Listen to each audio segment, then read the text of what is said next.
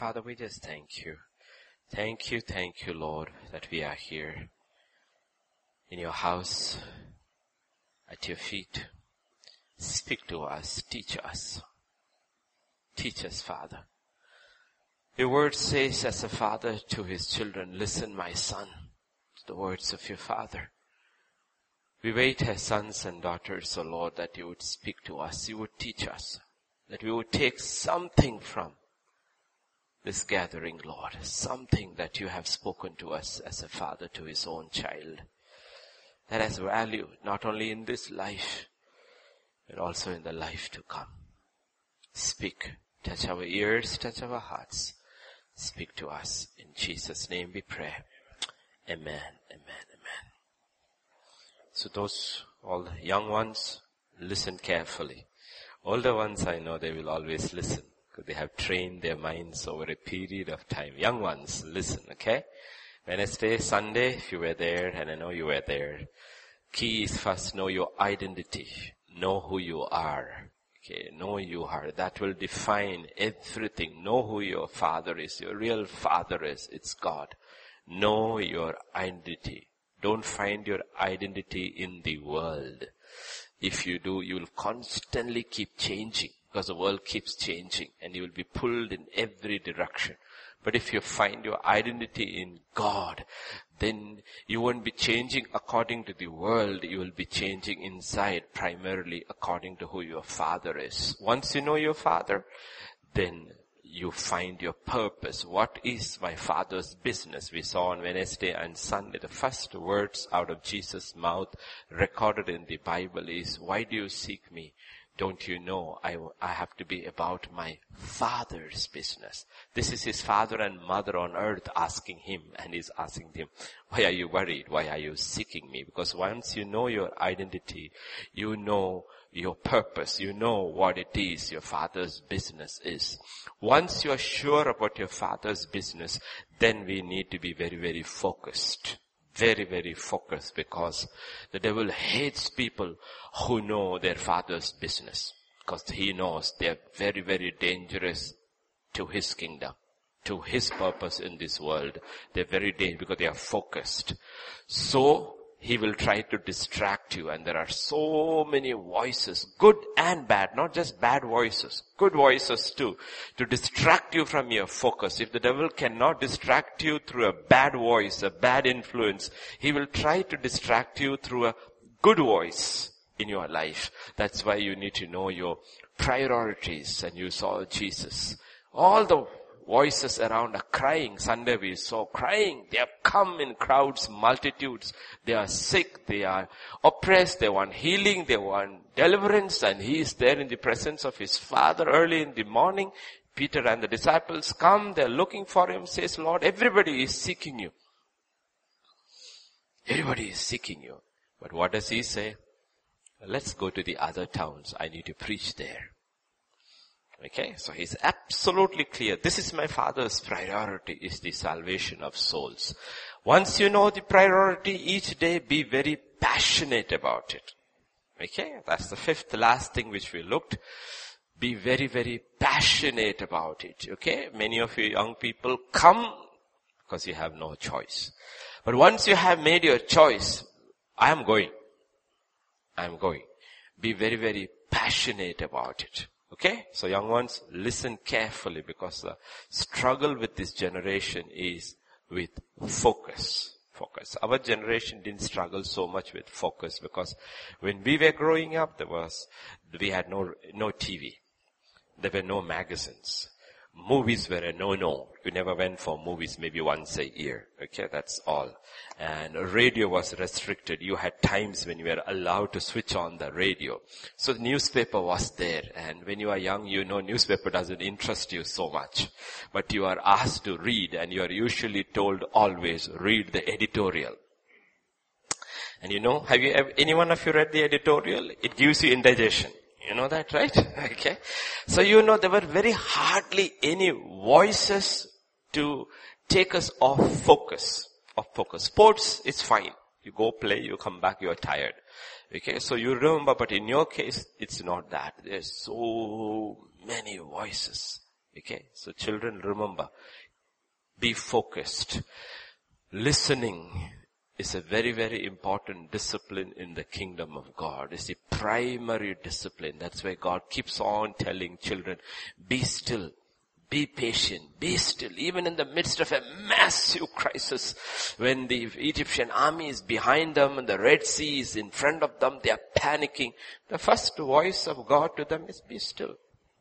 Don't panic looking at all this. Be still, because if you are not still, you will not hear what I have to tell you to come out of this situation. You will never be able to hear. Be still. Focus. Listen carefully. Keep your eyes. The writer of Hebrews in chapter 12 will tell us, keep your eyes focused.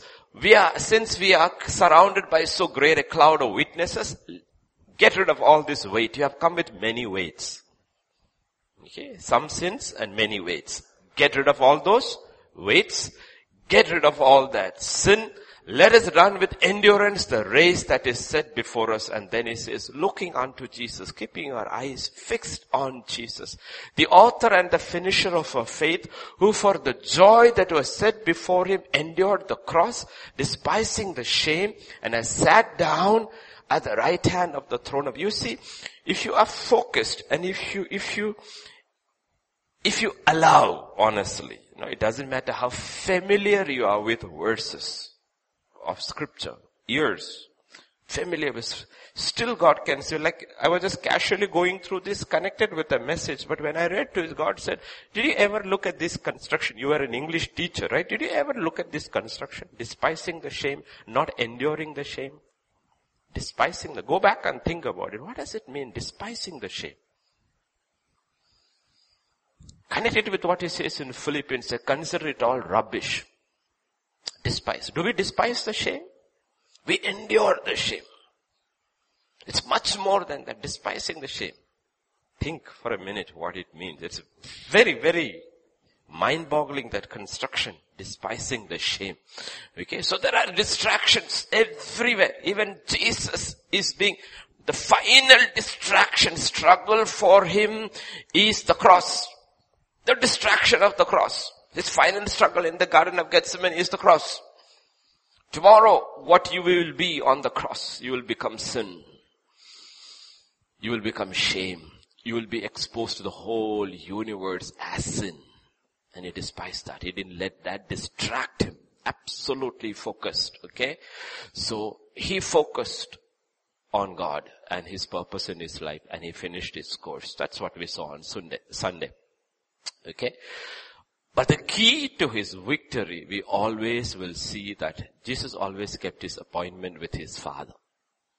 Always. Okay, you heard that on Sunday. Did you keep your appointment with God in the past 2 days? Monday, Tuesday. He always sat at his Father's feet. He was still, and he never lost focus throughout his life. Our whole purpose in life should be to fulfill the will of God. For that, we need to be still, learn to sit at our Father's feet. And our ultimate aim, desire in life is to hear that commendation on that day. What is that? Well done, my good and faithful servant, enter into my joy. So if you want to win your prize, each one, prize, like Paul says in 1 Corinthians, don't lose focus.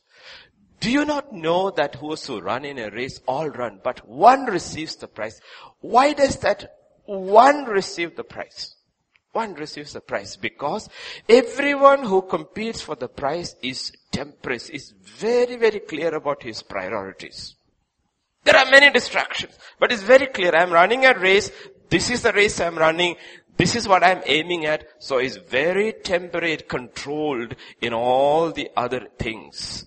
And now they do it to obtain a perishable crown, but we are running after an imperishable crown. And then he says, therefore I run thus, not with uncertainty. Don't run without aim. Don't run without aim. Aim should be very, very, very, very, very clear. As you grow older and as you study more and more, your aim should become very, very, you should be narrowing down. That's why when you finish class 10 and comes to class 11, your number of subjects come down, doesn't increase. When you go to degree, it narrows down. When you go to PG, it narrows down. When you go further, it narrows, because now your aim is becoming, secularly speaking, educationally speaking, it's becoming clearer and clearer and clearer. The same thing should be in your spiritual life too. Very clear as you grow older in the Lord. Clearer. But in this race in which we are running, you need to realize, unlike the world race you run, the spiritual race you're running, there are two most important attributes we need. And we see that in Jesus, and it is recorded for us, our sake, in Galatians chapter 5 and verse 6. It says, for in Christ Jesus, none of these things matter. Circumcision or uncircumcision. It doesn't matter whether you're a Gentile believer or a Jewish believer. It doesn't matter. Obviously, anything. But faith working through love. Two things ultimately matters. Faith and love. If you have faith and love, then your hope is certain about the crown you will receive. Faith alone? No. Love alone? No. Both faith and love. Faith is the weapon with which you and I advance, while love should be the power that motivates you. Be careful to have both, because one without the other can be dangerous for the soul. Faith without love can ultimately destroy the very people you are called to serve. Look at Gideon. He had incredible faith. But look at his end, how he took vengeance upon his own people. Because he ran his race with faith, powerful faith, mighty faith, destroying the enemies with just 300 men and with no weapons, but there was no love. Or you have love, but faith has lost its focus. The problem with faith is that faith always needs a target. Always needs a target. What are you planning? I'm planning on. And then, I haven't thought beyond that. Faith always has a target. So the problem with faith's temporary targets is like David. Okay, this is what I want to do. Okay, I got Jerusalem. All Israel is in my hands. I brought the ark in, and now I don't know what to do. He lost his focus. Even when he fell in sin and everything, did he ever stop loving God? No. He loved God. He always loved God. But he fell from faith. So remember, balance it, faith and love. So today we will come back to faith. Okay? We have to come back to faith because God responds to faith. God is pleased by faith. God rewards faith. And spiritual battles can be fought and won by faith. So we will read two portions of scripture today. Little large portion, 7 verses or 8 verses each. One from Matthew, one from Mark. Both are recording the same instance. When you study Bible, we have always told you if there is a miracle recorded in more than one gospel for your intensive study, read both.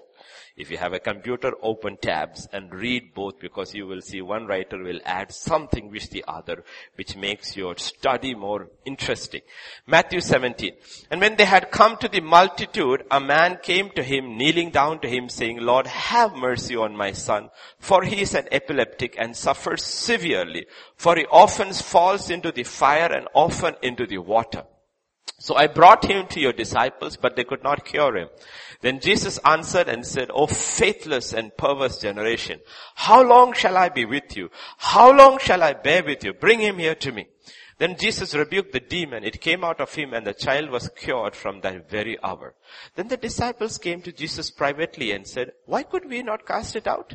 So Jesus said to them, because of your unbelief, for assuredly I say to you, if you have faith as a mustard seed, you will say to this mountain, move from here to there, and it will move, and nothing will be impossible for you. However, this kind does not go out except by prayer and fasting. Now we go to the other portion in Mark. And when he came to the disciples, he saw a great multitude around them and scribes disputing with them. So you have added information. Not only crowds, They were scribes and they are disputing with the disciples who've been trying to cast out the demons and the demons are not going and the scribes are saying these things don't happen or you shouldn't be doing it this way. Okay, so there is added information. Immediately when they saw him, all the people were greatly amazed and running to him greeted him. They saw Jesus then coming down. Okay, so you need to understand your background. Where is Jesus? Jesus is on the Mount of Transfiguration. He has gone with 3 of the disciples, left the others. So let us, for number's sake, just imagine he took the 3, left 9 behind. These 3 were with him and he is coming back. Seeing these 9 disciples, the crowd thought Jesus was there. They came running. This father brought this son. The 9 tried to cast out the demon. It did not work. Then they see Jesus coming. They are excited and they greeted him. And he asked the scribes, what are you discussing with them? Then he saw this dispute going on between the scribes and the disciples. So he asked, what are you discussing about? Then one of the crowd answered and said, teacher, I brought you my son who has a mute spirit. Now here the father is speaking from the crowd. And whenever it seizes him, it throws him down. He foams at the mouth, gnashes his teeth, and becomes rigid. So I spoke to your disciple, they should cast it out, but they could not. He answered him and said, O faithless generation, how long shall I be with you? How long shall I bear with you? Bring him to me. Then they brought him to him, and when he saw him, immediately the spirit convulsed him, and he fell on the ground, wallowed, foaming at the mouth. So he asked his father, how long has this been happening to him? And he said, from childhood. So more information we have, okay? And often he has thrown him both into the fire, into the water to destroy him. But if you can do anything, have compassion on us and help us. And Jesus said to him, if you can believe, all things are possible to him who believes. Immediately the father of the child cried out and said with tears, Lord, I believe, help my unbelief. When Jesus saw that the people came running together, he rebuked the unclean spirit, saying to it, deaf and dumb spirit, I command you, come out of him and enter him no more. You need to look, you have to read scripture very carefully, okay? Scripture says, it is interesting, but this shows us the character of Jesus, the nature of his ministry, and how we should imitate him. When he saw the people coming running, people in India, anywhere in the east, whenever they want to see a spectacle, they will come running. And Jesus doesn't want deliverance to be a spectacle. He doesn't want to make a spectacle. He saw them coming, he quickly told the demons, get out before they reach you. Yeah. We on the other hand, when see the crowd coming, we will wait. Let more crowd come. I want to show my power off. Jesus is exactly the opposite. He sees the crowd, he wants to run away from there. He doesn't want to demonstrate any of these things. Show off, okay? I command you, and then the spirit cried out, convulsed him greatly, and came out of him and became as one dead, that many said he is dead. But Jesus took him by the hand, lifted him up, and he arose. And when he had come into his house, his disciples asked him privately, why could we not cast it out? So he said to them, this kind can come out by nothing but prayer and fasting. Then they departed from there and passed through the Galilee, and he did not want anyone to know it. Did you see this? He immediately left. It's a huge crowd. He's not interested in the crowd. He went away from it, and he did not want anyone to know about it. The reason is, okay, there's absolutely nothing in healing and it's all perfectly good work, but he's very, very focused. Absolutely focused. He doesn't want this to be a distraction from his main purpose, because he knows his father's business committed to him very clearly. We need to know. We need to know. Otherwise we will say yes to everything and finally unable and say no to that one thing God wants us to do. One thing that God wants us to do. That is why it is important we learn to sit at God's feet and hear. A lot of people will be disappointed. All these people would have been depressed, discouraged, but it doesn't matter. What is the point in making everybody happy and God upset with you? No. So understand. So this is what is happening, okay? A young boy is tormented by a demon, and he throws himself into the fire or the water the demon throws. The father is helpless, has brought him to Jesus. Jesus was away. The other disciples tried, and it's very embarrassing for them, but they could not do anything. They tried, nothing happened. It's not that they did not try, because they said, why didn't it happen? It's not that they did not have power, because Jesus had given them authority. Matthew 10 and verse 1 says, when he had called his 12 disciples to him, he gave them power over unclean spirits to cast them out and to heal all kinds of sickness and all kinds of disease. It's also not that they did not have power. They had power. They had authority. They had done this before. But this time they failed. So learn the lesson. We have authority in his name. We may have success in the past, but sometimes we will fail. And when we fail, be smart like the disciples and ask Jesus privately, why did we fail? Mark chapter 9 and verse 28 says, when he came, asked privately, why could we not cast it? Why could not we cast it? What is the lesson? Do not be complacent about your spiritual failures. We are not talking about ministry. We are talking about failing in your spiritual life. Don't be complacent about it.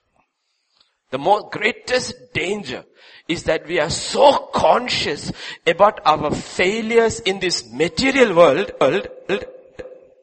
If you're terrible and you're not making money, you will go meet a financial consultant. And he will say, this is the way you need to order your finances. If your health is affected, if you don't go to a general doctor, we go to a specialist because we want him to consult. Everywhere we are aware of our failures in this material world, and we are usually not complacent about it. But when it comes to spiritual things, we get very, very complacent, very lazy. And God says, it's not a good thing. It's a dangerous thing. Why? Because failure is not an option.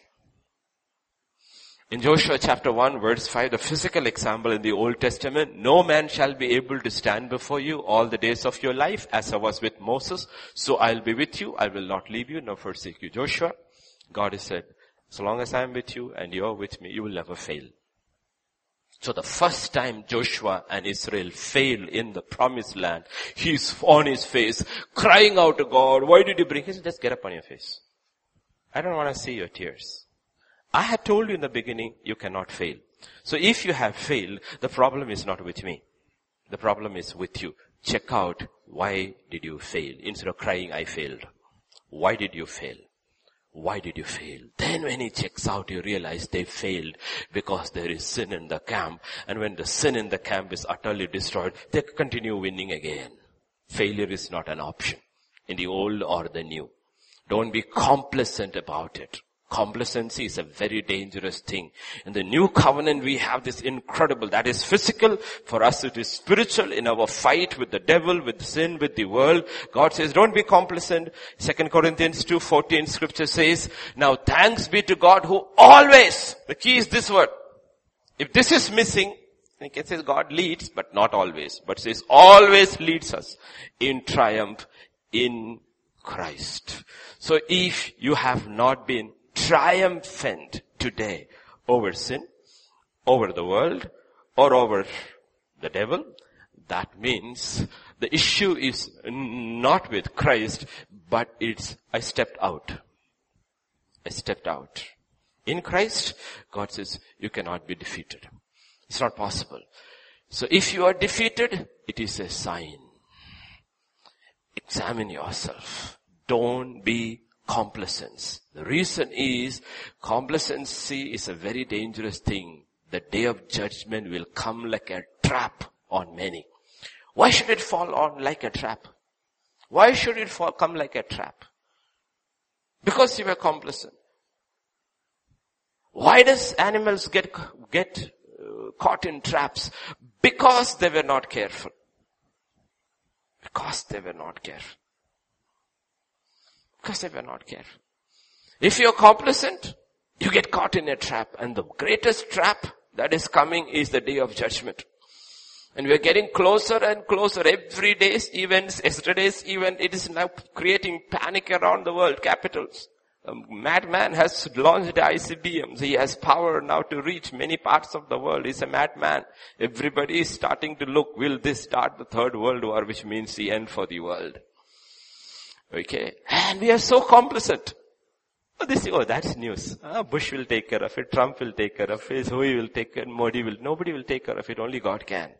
And for his children who are not complacent. Be careful. Be watchful. We are so worried about outward things. We need to be very, very careful about the spiritual reality. Because the day of the Lord will come like a trap upon those who are complacent. It will come, catch many unawares. Primarily because 3 reasons are given in the book of Zephaniah. I hope you know where that book is. There is a book called Zephaniah in the Old Testament, okay? But I will tell you one of the reasons why it happens. Zephaniah in chapter 1 and verse 12. It shall come to pass at that time, I will search Jerusalem with lamps. God says, I will search Jerusalem. We are Jerusalem. We have come to Mount Zion, the church, the first church of the Son of God, the first assembly, and punish the men who are settled in complacence. Zephaniah is all about the day of the Lord. The entire book of Zephaniah is preparing people for the day of the Lord. He says, I will come. He says, even now, this is Jerusalem, this is Zion. I have my light of the Spirit, I'm shining into each heart, and I know who is complacent. Who is complacent? Very lightly the spiritual things that matter eternally. Very careful about material, physical reality. Very complacent about spiritual. Who say in their heart, the Lord will not do good, nor will he do an He won't do that. He is my daddy. He won't do that. God says, really? I am your daddy, therefore I will do it. You didn't get me right. You didn't get me right. Don't get complacent about your spiritual life. When you face spiritual defeats, then like the disciples, be very, very wise and ask, why did we fail where you succeeded? Why did we fail? Ask, Lord, what is the heart of the problem? Why did I fail today? If you failed, why did I fail today? If Jesus had replied, you didn't use the right words, then we will think the problem is with the method. Maybe we should have tried to cast it out using this method. The problem was with your method. Jesus didn't say that.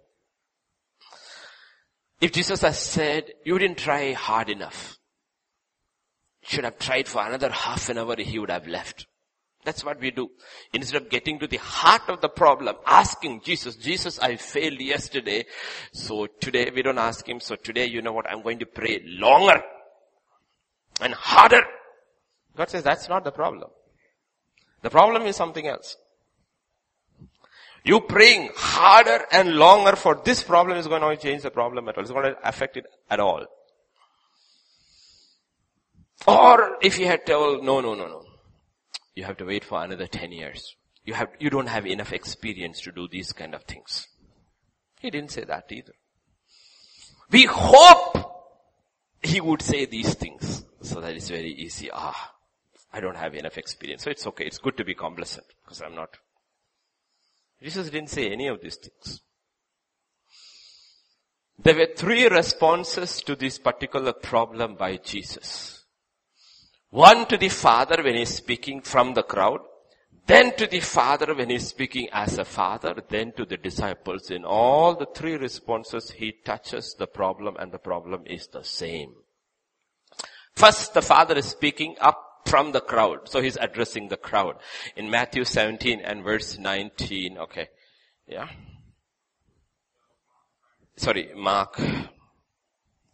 I had 2 tabs open. That's the problem. It's when you have 2 tabs open. Mark and... No. This is where he says, you faithless generation. Okay? Yeah.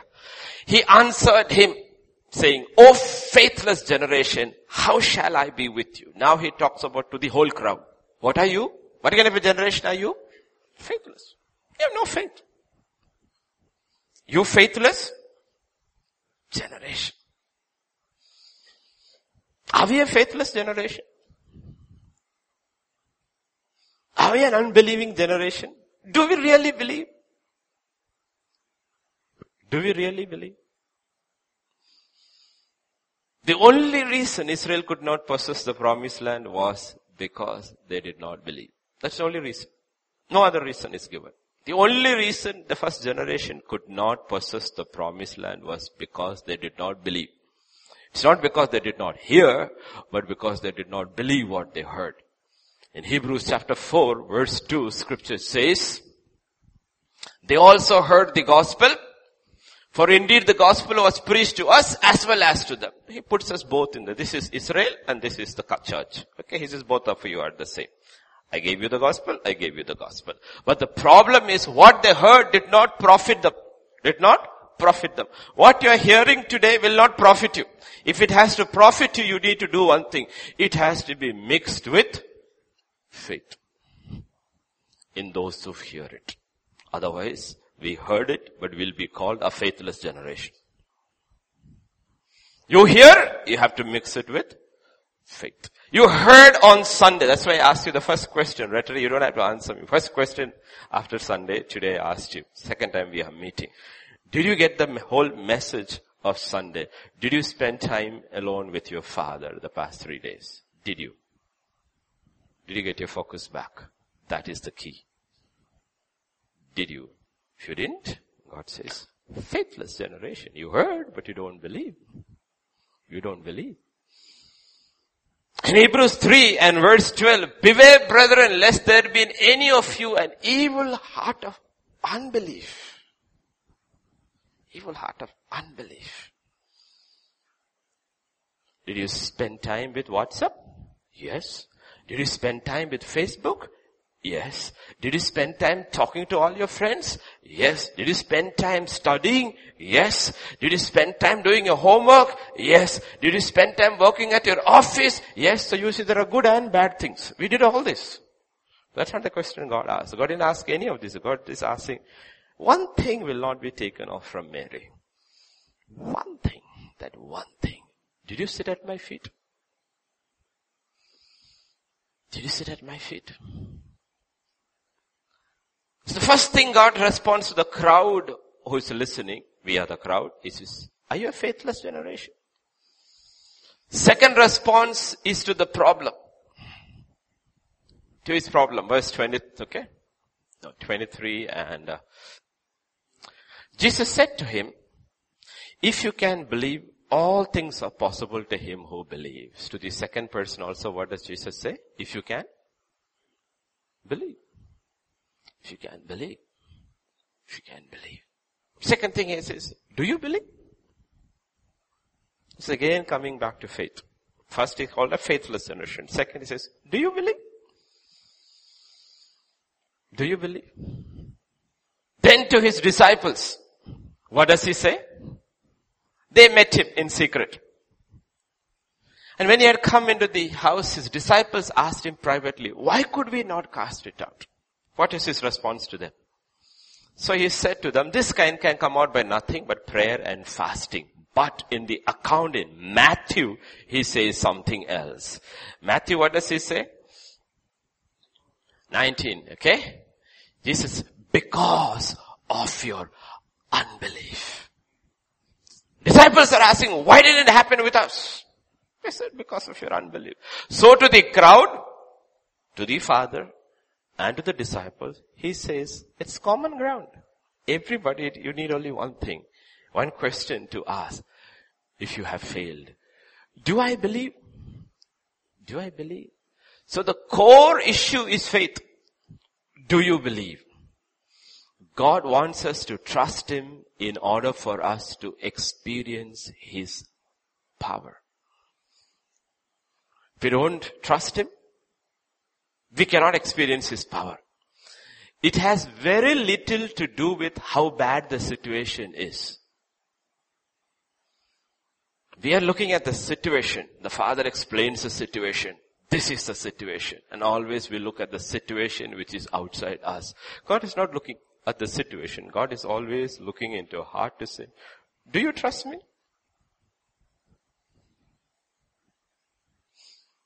God is moved more by our faith than our pain. I always believe that Jesus walked away from the crowds, not because they were not hurting. They were hurting. But he looked, he saw no faith, so he walked away.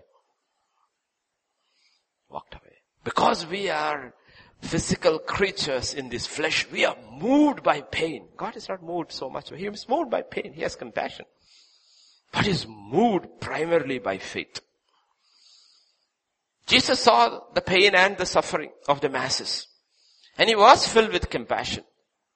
But he is always upset by their unbelief. He was always excited when he saw the faith of someone. The Roman centurion says, wow. The woman with the issue of blood, he says, wow, go in peace, daughter. The Canaanite woman, he said, I didn't see this kind of faith over here. Excited by faith. That's why we need to know when we are going through our troubles, our storms, our mountains, whatever you call, those things are outside. We need to really take a look into our hearts and see what's going on inside. What do my thoughts tell about how am I looking at the problem? That's why God says every thought is open before God. Every thought is open before God. And God says, when I look into your thoughts, when I look into your heart, there is very little faith. So when you're going through a crisis, which everybody goes through, will go through, keep on going through until he comes, check your heart. Don't look at the crisis. The nature of the problem doesn't matter to God. In this case, it is demon possession. In your case, you may be struggling in studies or a subject, or somebody may have not enough money or ill health. It can be anything. In this case, the nature of the problem is demon possession. That doesn't matter. The degree of that problem, the intensity of the problem also doesn't matter. This is, the Father says, he throws him into the fire, he throws him into the water. Jesus says, Jesus probably wanted to look into him and says, what did you say? Throws him into the fire. Throws him into the water. Is your son dead? I never thought about that. You know why your son is not dead? Though you had no belief, it's because I believed, my Father, your son is not dead, because I had written and I had spoken. You will go through the water, you will go through the fire, you will still not perish. I have kept him alive for this hour, so the glory of God can be demonstrated. You don't believe, but I do. I do. So the intensity of your problem, of your storm, your struggle, still doesn't matter to God. The nature of your problem doesn't matter. The intensity, whether it is bad or terrible, or sin or whatever, it doesn't matter to God. The length of your problem also doesn't matter to God. So what did the Father say? Oh, he's been at it like from childhood. That's why these years are written. A woman with an issue of blood for 12 years. God says, no problem for faith. There was a woman in the synagogue bent over for how many years? 18 years. No problem. There was a man sitting at the pool of Bethsaida as a cripple for how many years? 38 years. No problem. What is the common factor in all three? Faith. So it doesn't matter how long you've been going through what has been going through. God says it doesn't matter. Because this is how we look at the nature of the problem, we look at the intensity of the problem, we look at the length of the problem, says all three don't matter. I ask you one question. Do you believe? Do you believe in this God? Only one question. Do you believe? To the man, if you look in the length, the longest period of suffering is that man at the pool at Bethsaida. To him also God comes and asks, do you want to get well? Do you want to get well? That's the only question. Do you believe? Do you trust God can get you out of this situation? Do you really believe? Some people believe, but they don't want to get out of this situation. You know, when you have a wound, then the wound becomes a sore. When the wound is hurting, you want it to be healed. But when it is healing, we don't want it to completely heal because now we get a nice pleasure by scratching it. That's how many people have their problems. They have learned to like their problems because their problem now gives them a lot of attention which they never got before. Oh, so sad, sister. How are you doing, sister? Before nobody bothered about you. And suddenly you got a serious problem and others know about your problem and everybody is showing compassion and saying, Lord, this is a good thing. Let this problem not go. Then I will keep getting the attention which I never got. That's why God tells that man, 38 years you sat here, now you want to get well, pick your mat and walk. I don't want that mat there. Because you will come back to that mat.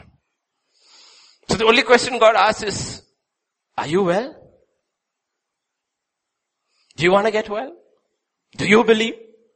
That's why in verse 23, Jesus, okay, let's come back to 22. Verse 22. The Father says, interesting. Often he has thrown him, destroy him, but if you can do anything, have compassion on us and help us. Jesus says, wait a second. What did you say? If you can? If you can? Can God? We don't realize we also. If you are the all-powerful God, then why am I going through? Can you really do this? He put it in a very polite terms. If we were to face Jesus face to face, we will also put across the same question in polite terms. If you can. If you can. That's what Israel kept telling God. In Psalm 78, a record of their journey in the desert is given. I'll give you 2 verses. Psalm 78, 19 and 20. Yes, they spoke against God. They said, can God? Can God prepare a table in the wilderness? Can God? It didn't matter what God did. Behold, he struck the rock so that waters gushed out and the streams overflowed, and they said, okay, you brought water. Praise God for the miracle. Water is one thing, bread is another thing. Can he give bread also? Now if he provides bread, okay, water and bread is one thing, but what about chicken? Can God? Honestly, if we search our hearts, we will see, we also, okay, you paid last month's rent, but this month is a different. GST also has come. We add arguments to question like him, if you can. Can you? That's partial unbelief, not full unbelief, if you can. Meaning, there are some things you can do. I agree, there are many things you can do. But I also think there are many things you cannot do. So basically, Jesus, I'm giving you an escape out. If you cannot do it, it's okay. I already knew it, but I was asking you if you can. Your disciples tried, they couldn't.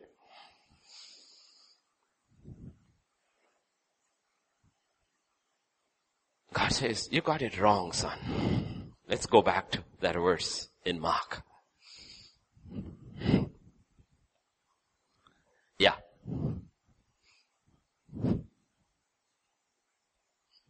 If you can do anything, have compassion on us and help us.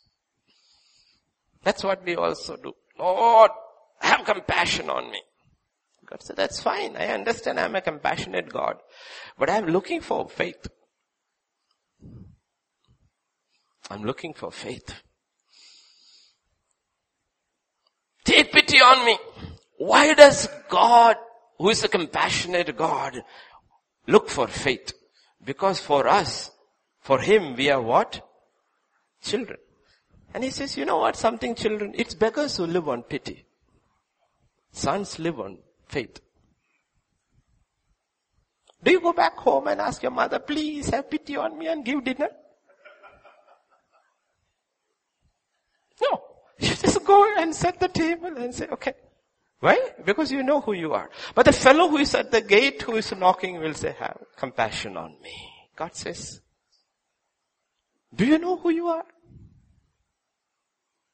Do you really know who you are? Do you really believe your father can do all these things? Maybe you know who you are. I'm a child of Abraham. But you don't believe in your Father. You don't believe your Father is able. He wants us to come to Him like a son or a daughter, trusting and obeying in faith. So Jesus corrects him in verse 23. And He tells him, you got it wrong. Not if you can. All things are possible if you can believe. You are telling me whether I can do this thing. I am asking you, can you believe? We are asking God, can you do it? God says, that's not the problem. The problem is, can you believe that I can do it? Can you believe? If you can believe, all things are possible to him who believes. All things are possible to him who believes. That's God's response. And what is the man's response in verse 24? That's what we should be concerned with. Immediately the father of the child cried out and said with tears, Lord, I believe. I believe. And then he looks into his heart and said, Lord, I understand the problem. The problem is not with my son. The problem is not what he's going. That's all real, but that's not the major problem. Major problem is my unbelief. That's my major, Lord. My son has gone through this so long. He's a poor kid. He's demon possessed. He has gone through oppression for so long. And I always looked at the problem as being outside. I didn't realize the problem was not outside. The problem was inside. I did not believe. Lord, please help my unbelief. That's what God is talking about. That should be the way we need to look at ourselves, because often we are looking at the wrong mountain. We look at the mountain of the problem. But the real issue is the mountain of unbelief, not the mountain of the problem. The Father gets it. He understands. And his prayer should be our prayer. Lord, help me overcome my unbelief. Unbelief. Don't keep your eyes on the externals. It's not going to get better. It's going to get worse and worse and worse. If anybody thinks otherwise, you are living in exactly what English says, you are living in a fool's paradise. If you think things are going to get better, it is not. Read Matthew 24 and Luke 21, these two chapters. See what God says, how things will start spiraling out of control in the end. And then God gives this warning for people, God's people and all people who don't have faith, who don't actually believe. In Luke 21 he says, men's hearts failing them from fear. Your hearts will fail you.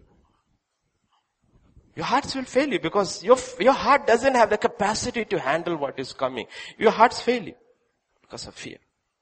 Physical symbol, you get a heart attack and you die. But he says your hearts will fail you. Why? Because you cannot handle the pressure that is coming. This pressure that is coming, this storm that is coming can be handled only by faith. It cannot be handled by anything else. Only by faith. So that's why God says, do you believe? If you we keep our eyes on the external, you will sink just like Peter sank. He looked at the storm and he started sinking. As long as he kept on Christ Jesus, he didn't sink. You see, in Mark 4, we have the incident of Jesus. Remember? The times when Jesus stills the storms. We have the incident where Jesus is sleeping in the boat. It's interesting when the storm hit. In chapter 4, verse 37 to 39, and a great windstorm arose and the waves beat into the boat so that it was already filling. But he was in the stern asleep on the pillow, and they awoke him and said to him, Teacher, do you not care that we are perishing? Always notice the questions. Don't you care? And we will tell the disciples, boy, if I was in your place, I wouldn't have said this thing. But isn't that the same thing? We say, don't you care? Don't you care? So what's the core of this question? The question we need to ask is, do you really believe? In verse 38, we will see Jesus' response. He arose and rebuked, verse 38 please. He was in the stern asleep on the pillow, and they awoke him and said to him, Teacher, do you not care that we are perishing? And, next verse, he arose and rebuked the wind and the sea, peace, be still, and the wind ceased, and there was great calm. I want the next verse also, I think I missed it. Yeah. And he said to them, why are you so fearful? Why do you have no faith? Why are you so fearful? They never saw it as their question is a signal or is a sign that they have no faith. Let me ask this question, funny question, but if you really had faith on that day, when the storm hit, and if you were smart, and what would you do? Should you do? You should have gone next to Jesus, stressed out and slept. You would have looked at him and said, you know what? If I really believe he's the Son of God and he's in the boat asleep, no boat is going to sink. It's not going to happen. It's not going to happen. If you really believe Jesus is in you, you think your life is going to sink? In the storms you and I face? It's going to sink? That's what he's asking. How is that you have no faith? He doesn't even look at the externals. I know the wind is there. I know the storm is there. I know the water has gone. He doesn't look at any of it. We want to point at all this. Because that's what we do. We make the minute bills and details. You look at Lord, this much. God says, wait a second. Wait a second. Do you believe? Do you believe? And God is not interested even in keeping us at this level. He wants to take us to the next level. So in Mark chapter 6, there is another storm. In this case, you will see he sends them ahead. He's not in the boat. He's not in the boat. This time he was in the boat, but he chose to sleep. And the storm hit. This time he sent them ahead and he's not in the boat, he's in the mountain praying. And then this is what happened. He immediately made his disciples get in the boat, go before him to the other side, to Bethsaida. While he went, sent the multitude away. And when he had sent them away, he departed to the mountain to pray. And the storm came. What is he doing? What are we doing? Exactly what the disciples are called to do. He's put us in a boat called life and sent us into our destiny. But he's forever making intercession for the saints. Just because he is not there doesn't mean his eyes are not on us. That's what Hebrews says in 7:25. Forever making intercession for the saints. That's what he's doing. Earlier he was there. Now he's not there. And you know what will happen? In the 4th hour, scripture says, in the midst of the storm, he will come to them walking on the water.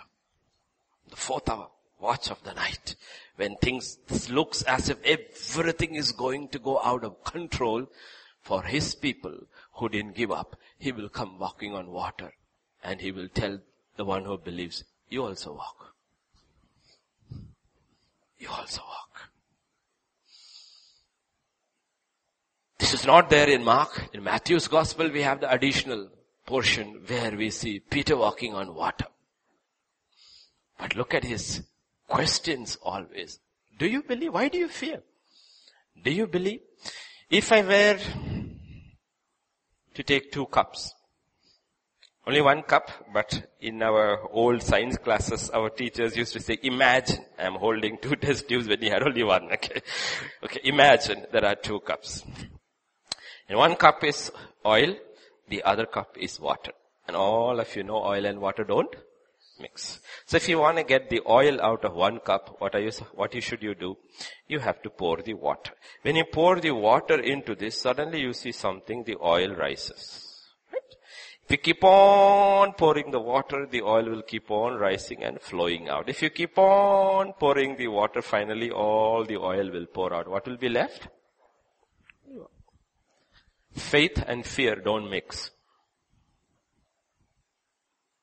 They don't mix.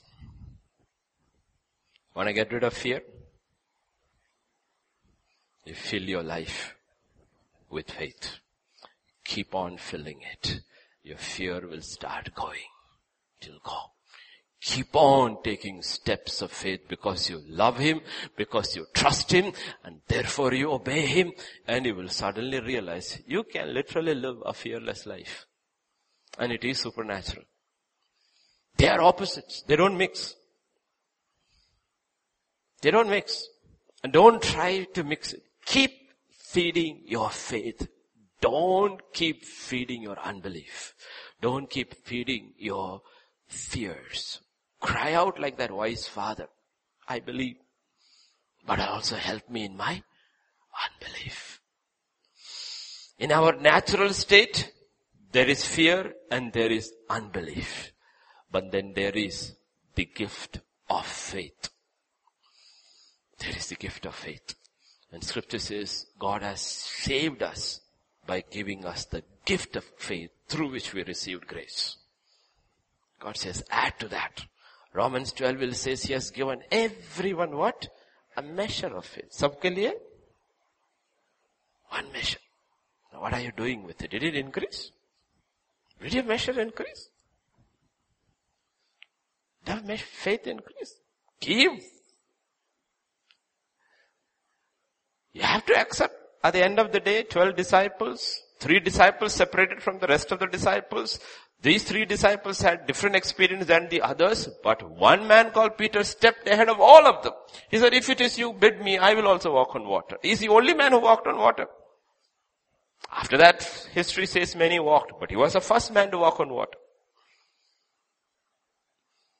Right? The question is, do we believe? Or do we focus on the externals, the mountain, the storm? God says, watch your heart. Watch your heart. John 14 and verse 1, Jesus will say, let your heart not be troubled. Let your heart not be. Believe in me. Believe in God. Believe also in me. You can either in your heart focus on the trouble, or in your heart focus on God. That's why I said, focus. Where is your focus today? The disciples asked Jesus for the reason for their failure. And often we misunderstand the reason. What did Jesus say in Matthew 17? The disciples came, why could we not cast it out? Jesus said, because of your unbelief. Because of your unbelief. For assuredly I say to you, if you have faith as a mustard seed, you will say to this mountain, move from here to there, and it will move, and nothing will be impossible for you. What is Jesus saying? We actually we'll say, why were you not able to move this, do this? We'll say it's because we had very little faith. That's why we couldn't. That's not what Jesus says. What is Jesus saying? Jesus is saying, even if your faith is as small as a mustard seed, even if your faith is as small as a mustard seed, it is enough to move a mountain. That's why we have the idiom in English, small as a mustard seed. Or big as a mountain. He says all you need is faith as small as a mustard seed to move something. It's as big as a mountain. What is God saying? God is saying it doesn't matter how big you feel the issue you are facing. You need to have little faith, at least a little faith in a big God. It's not the size of your faith. It is the object of your faith. We think if I had more faith, God says, it's not the size of your faith. You could have incredible faith, but in the wrong thing. What is the object of your faith? The emphasis is not on faith or the size of faith, but the emphasis is on whom is your faith. When you say, I believe, what exactly are you believing in?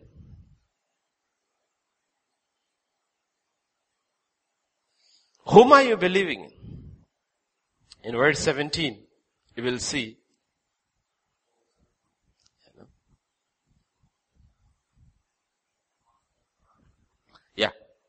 If I'm right, 17.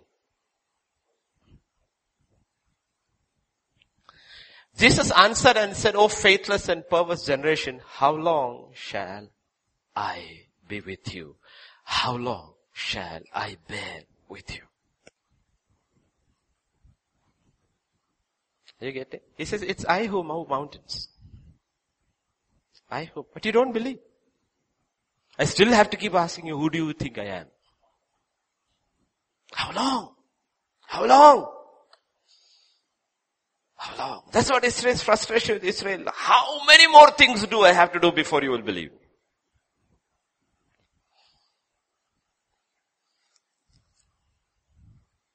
Often our faith shifts from God to our faith.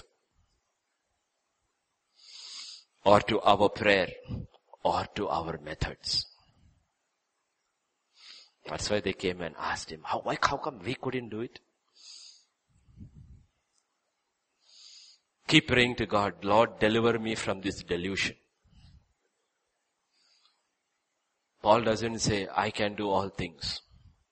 He says, I can do all things through Christ Jesus who strengthens me. Our focus should not be on the size of our faith. It should be on the size of our God. When David faced Goliath, his focus was not on the size of Goliath. It was also not on the size of his faith. It was on the greatness of his God. That's where his focus was. Greatness of our God. The more we know God, the more we will grow in faith. Do not grow in faith without growing in God. It's a very dangerous thing. You'll end up like Gideon. Do not grow in faith without growing in the knowledge of the person of God. That's the safety.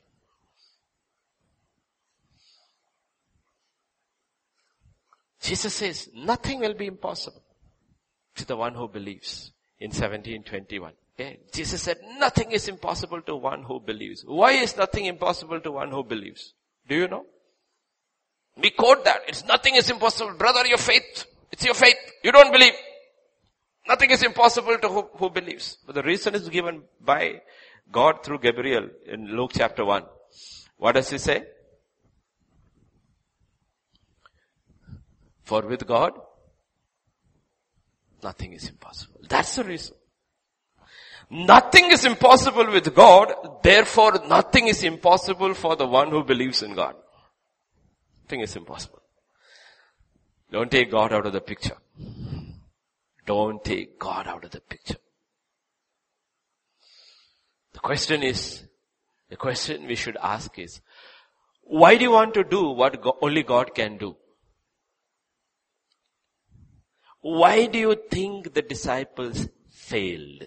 Why do you think? In Mark chapter 9 we saw the disciples failed. 9 of them failed. Usually, he sent them 2 by 2. Now there are 9 of them. All of them failed. Together also they failed. Why do you think? After Jesus delivered this boy in chapter 9, they will go on a journey. Immediately they will start on a journey. On that journey, if you listen to their conversation, you will realize why they failed. What did they say? Then he came to Capernaum, and when he was in the house, he asked them, what was it you disputed among yourself on the road? He heard, he knows it all, but he still will ask you, what are you talking about? I heard you fighting. Right after a miracle, I heard you fighting. What were you fighting on the road? But they kept silent. So you need to understand, these are all the interesting parts of how Jesus and the disciples lived. It's just like a father and his children. I heard you and your sister fight. What was it? Nothing.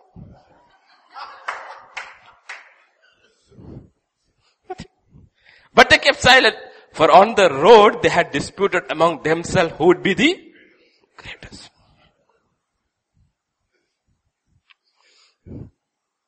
This boy was brought over there.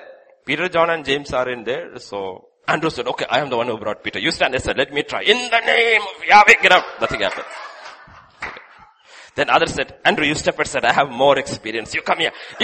Nothing happened. If everybody wanted to glorify themselves, nothing happened.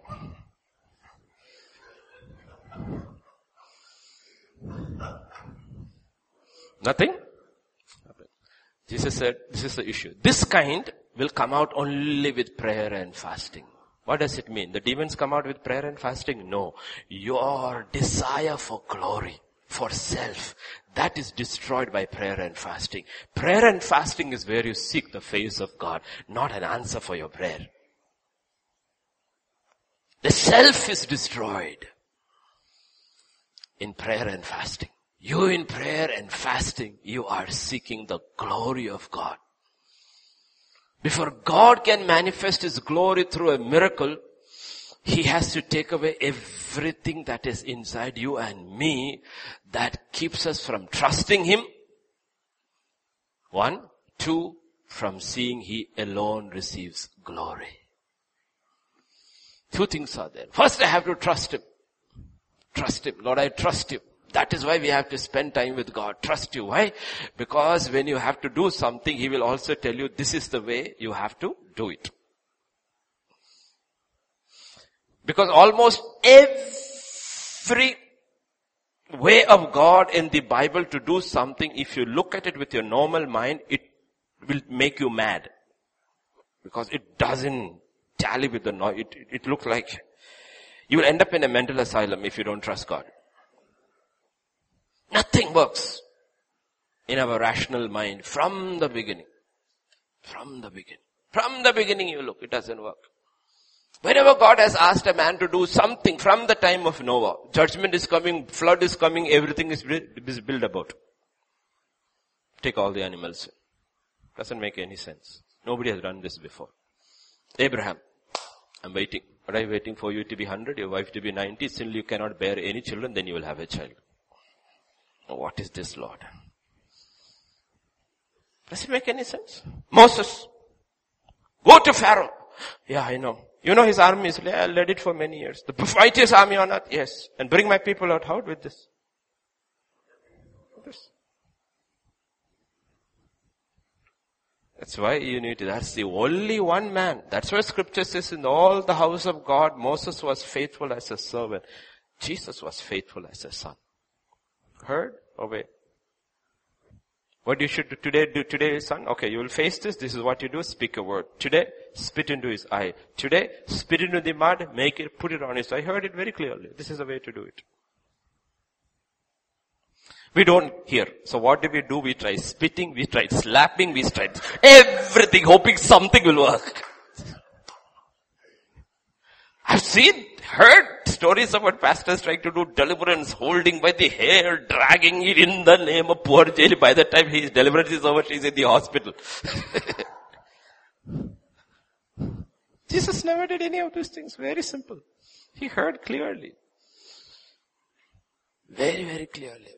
What was the reason why he heard very clearly? 1, he absolutely trusted his father. He obeyed his father. He heard from his father. 2nd, he was very clear about the way he worked. In John 17 and verse 4, he will say, scripture will say, Jesus' final prayer, high priestly prayer in this is, I have glorified you on the earth and have finished the work which you have given.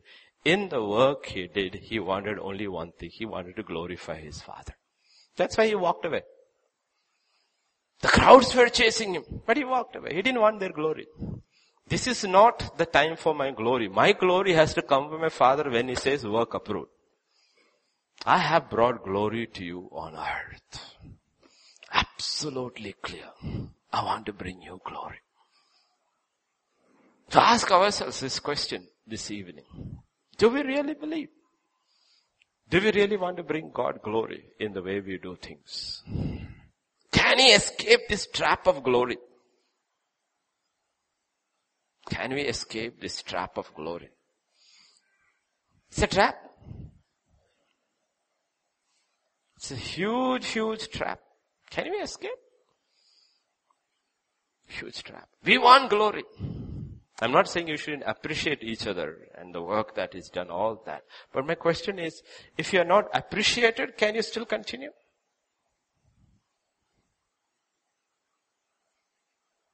Can we still continue?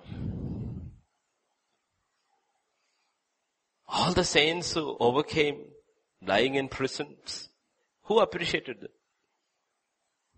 Who appreciated them? Did anybody appreciate them? Because these are the reasons people use. Jesus. If you look at the entire 4 Gospels, how many times do you see people coming and say thank you to Jesus? 1 leper who was a Samaritan. Then, do you know anybody else? How many people? How many people said thank you, Lord? As soon as they got their miracle, they left. Some people got their miracle after they left and they never came back and said thank you either. Did it stop him? Did it stop him? 2 things today. If you don't take anything else, take 2 things. Do we really believe? Believe God. God says the problem is not outside. Whatever you are facing today, young or old, the problem is not outside. We look and we magnify our mountains. God says faith magnifies God. And in the light of God, every mountain looks small. Goliath looked very small. He was huge, 8 feet tall, massive. But in the light of Yahweh, he looked very small. And you listen to David's words, it's all about God. God will receive glory today. God of Israel will have glory today. It was not about David. And why was that other man so offended? Because from the mouth of the women, he heard women attributing glory to David. That was why he was offended. David wasn't even bothered by what the women were singing. Oh, Saul has killed his thousands, David has killed his 10,000s. And this man wanted glory. If the women had sung, Saul's army has defeated Goliath, great is Saul, he would have been happy.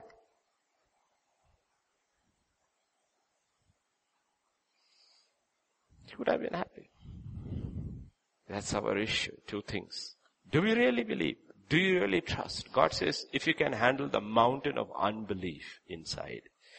That is why we come. That is why. Because like I said, faith and fear don't mix.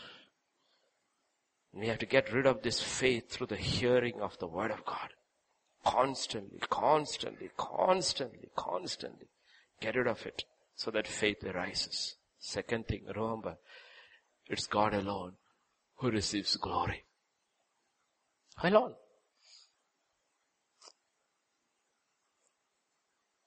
That's why we have to learn to say no. Say no. Have to be able to say no. Jesus was able to say no. And we find sometimes struggle to say no. Because now we realize it is not about God. It has become God and me. The sword of God. The sword of God and Gideon. Then ultimately it will become Gideon. You read Judges carefully. Read Judges carefully. Becomes first about God, then it becomes God and me, then ultimately ends up as me. Because we need glory. And God says we don't need glory. Only God deserves glory. God will not share His glory. And you know what? Our mountains, our storms get larger and more powerful. Because power is there to handle every storm. But unbelief has got in. We don't believe. So 2 things you take tonight. What is it? Do you believe? Lord, deal with my unbelief. This mountain of unbelief inside. Not the mountain outside. Second thing, Lord, let me not steal your glory. Let me not steal glory. Let me not steal your glory. It's about you, Lord. It's not about me. Whatever your ministry is, it's about Him. It's not about you. It may be very small in the eyes of the world as a student. It doesn't matter. It still should be about God. Still be about God. Amen? Shall we pray? Father, we just come to you this evening. We thank you, Father. We worship you. We glorify you, Lord. We too pray like that father who cried and prayed to you. We believe, but Lord, help our unbelief. Truly help us to magnify you in our lives, in our situations. Help us to see how great truly thou art. How powerful you are. That in every situation, you will always receive glory. Help us to see the mountain of unbelief inside and the thirst for glory in our hearts to be recognized by man.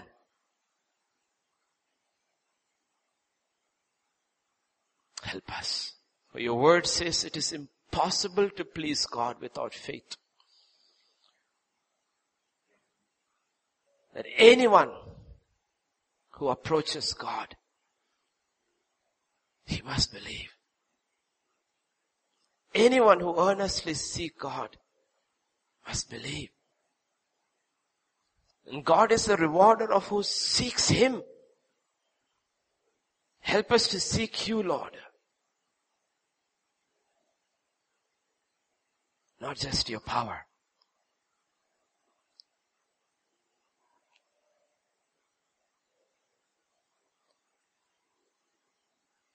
Let us not hear the same words that generation heard. How long should I tarry with you, you unbelieving generation? It is you who do the miracle, not a method. It is you who deliver people from oppression, not our prayers. It is you who set the captives free, not just our faith. It's you. Help us to always see that. Yes, the fervent prayer of a righteous man availeth much. But it is because God answers the prayer of a righteous man.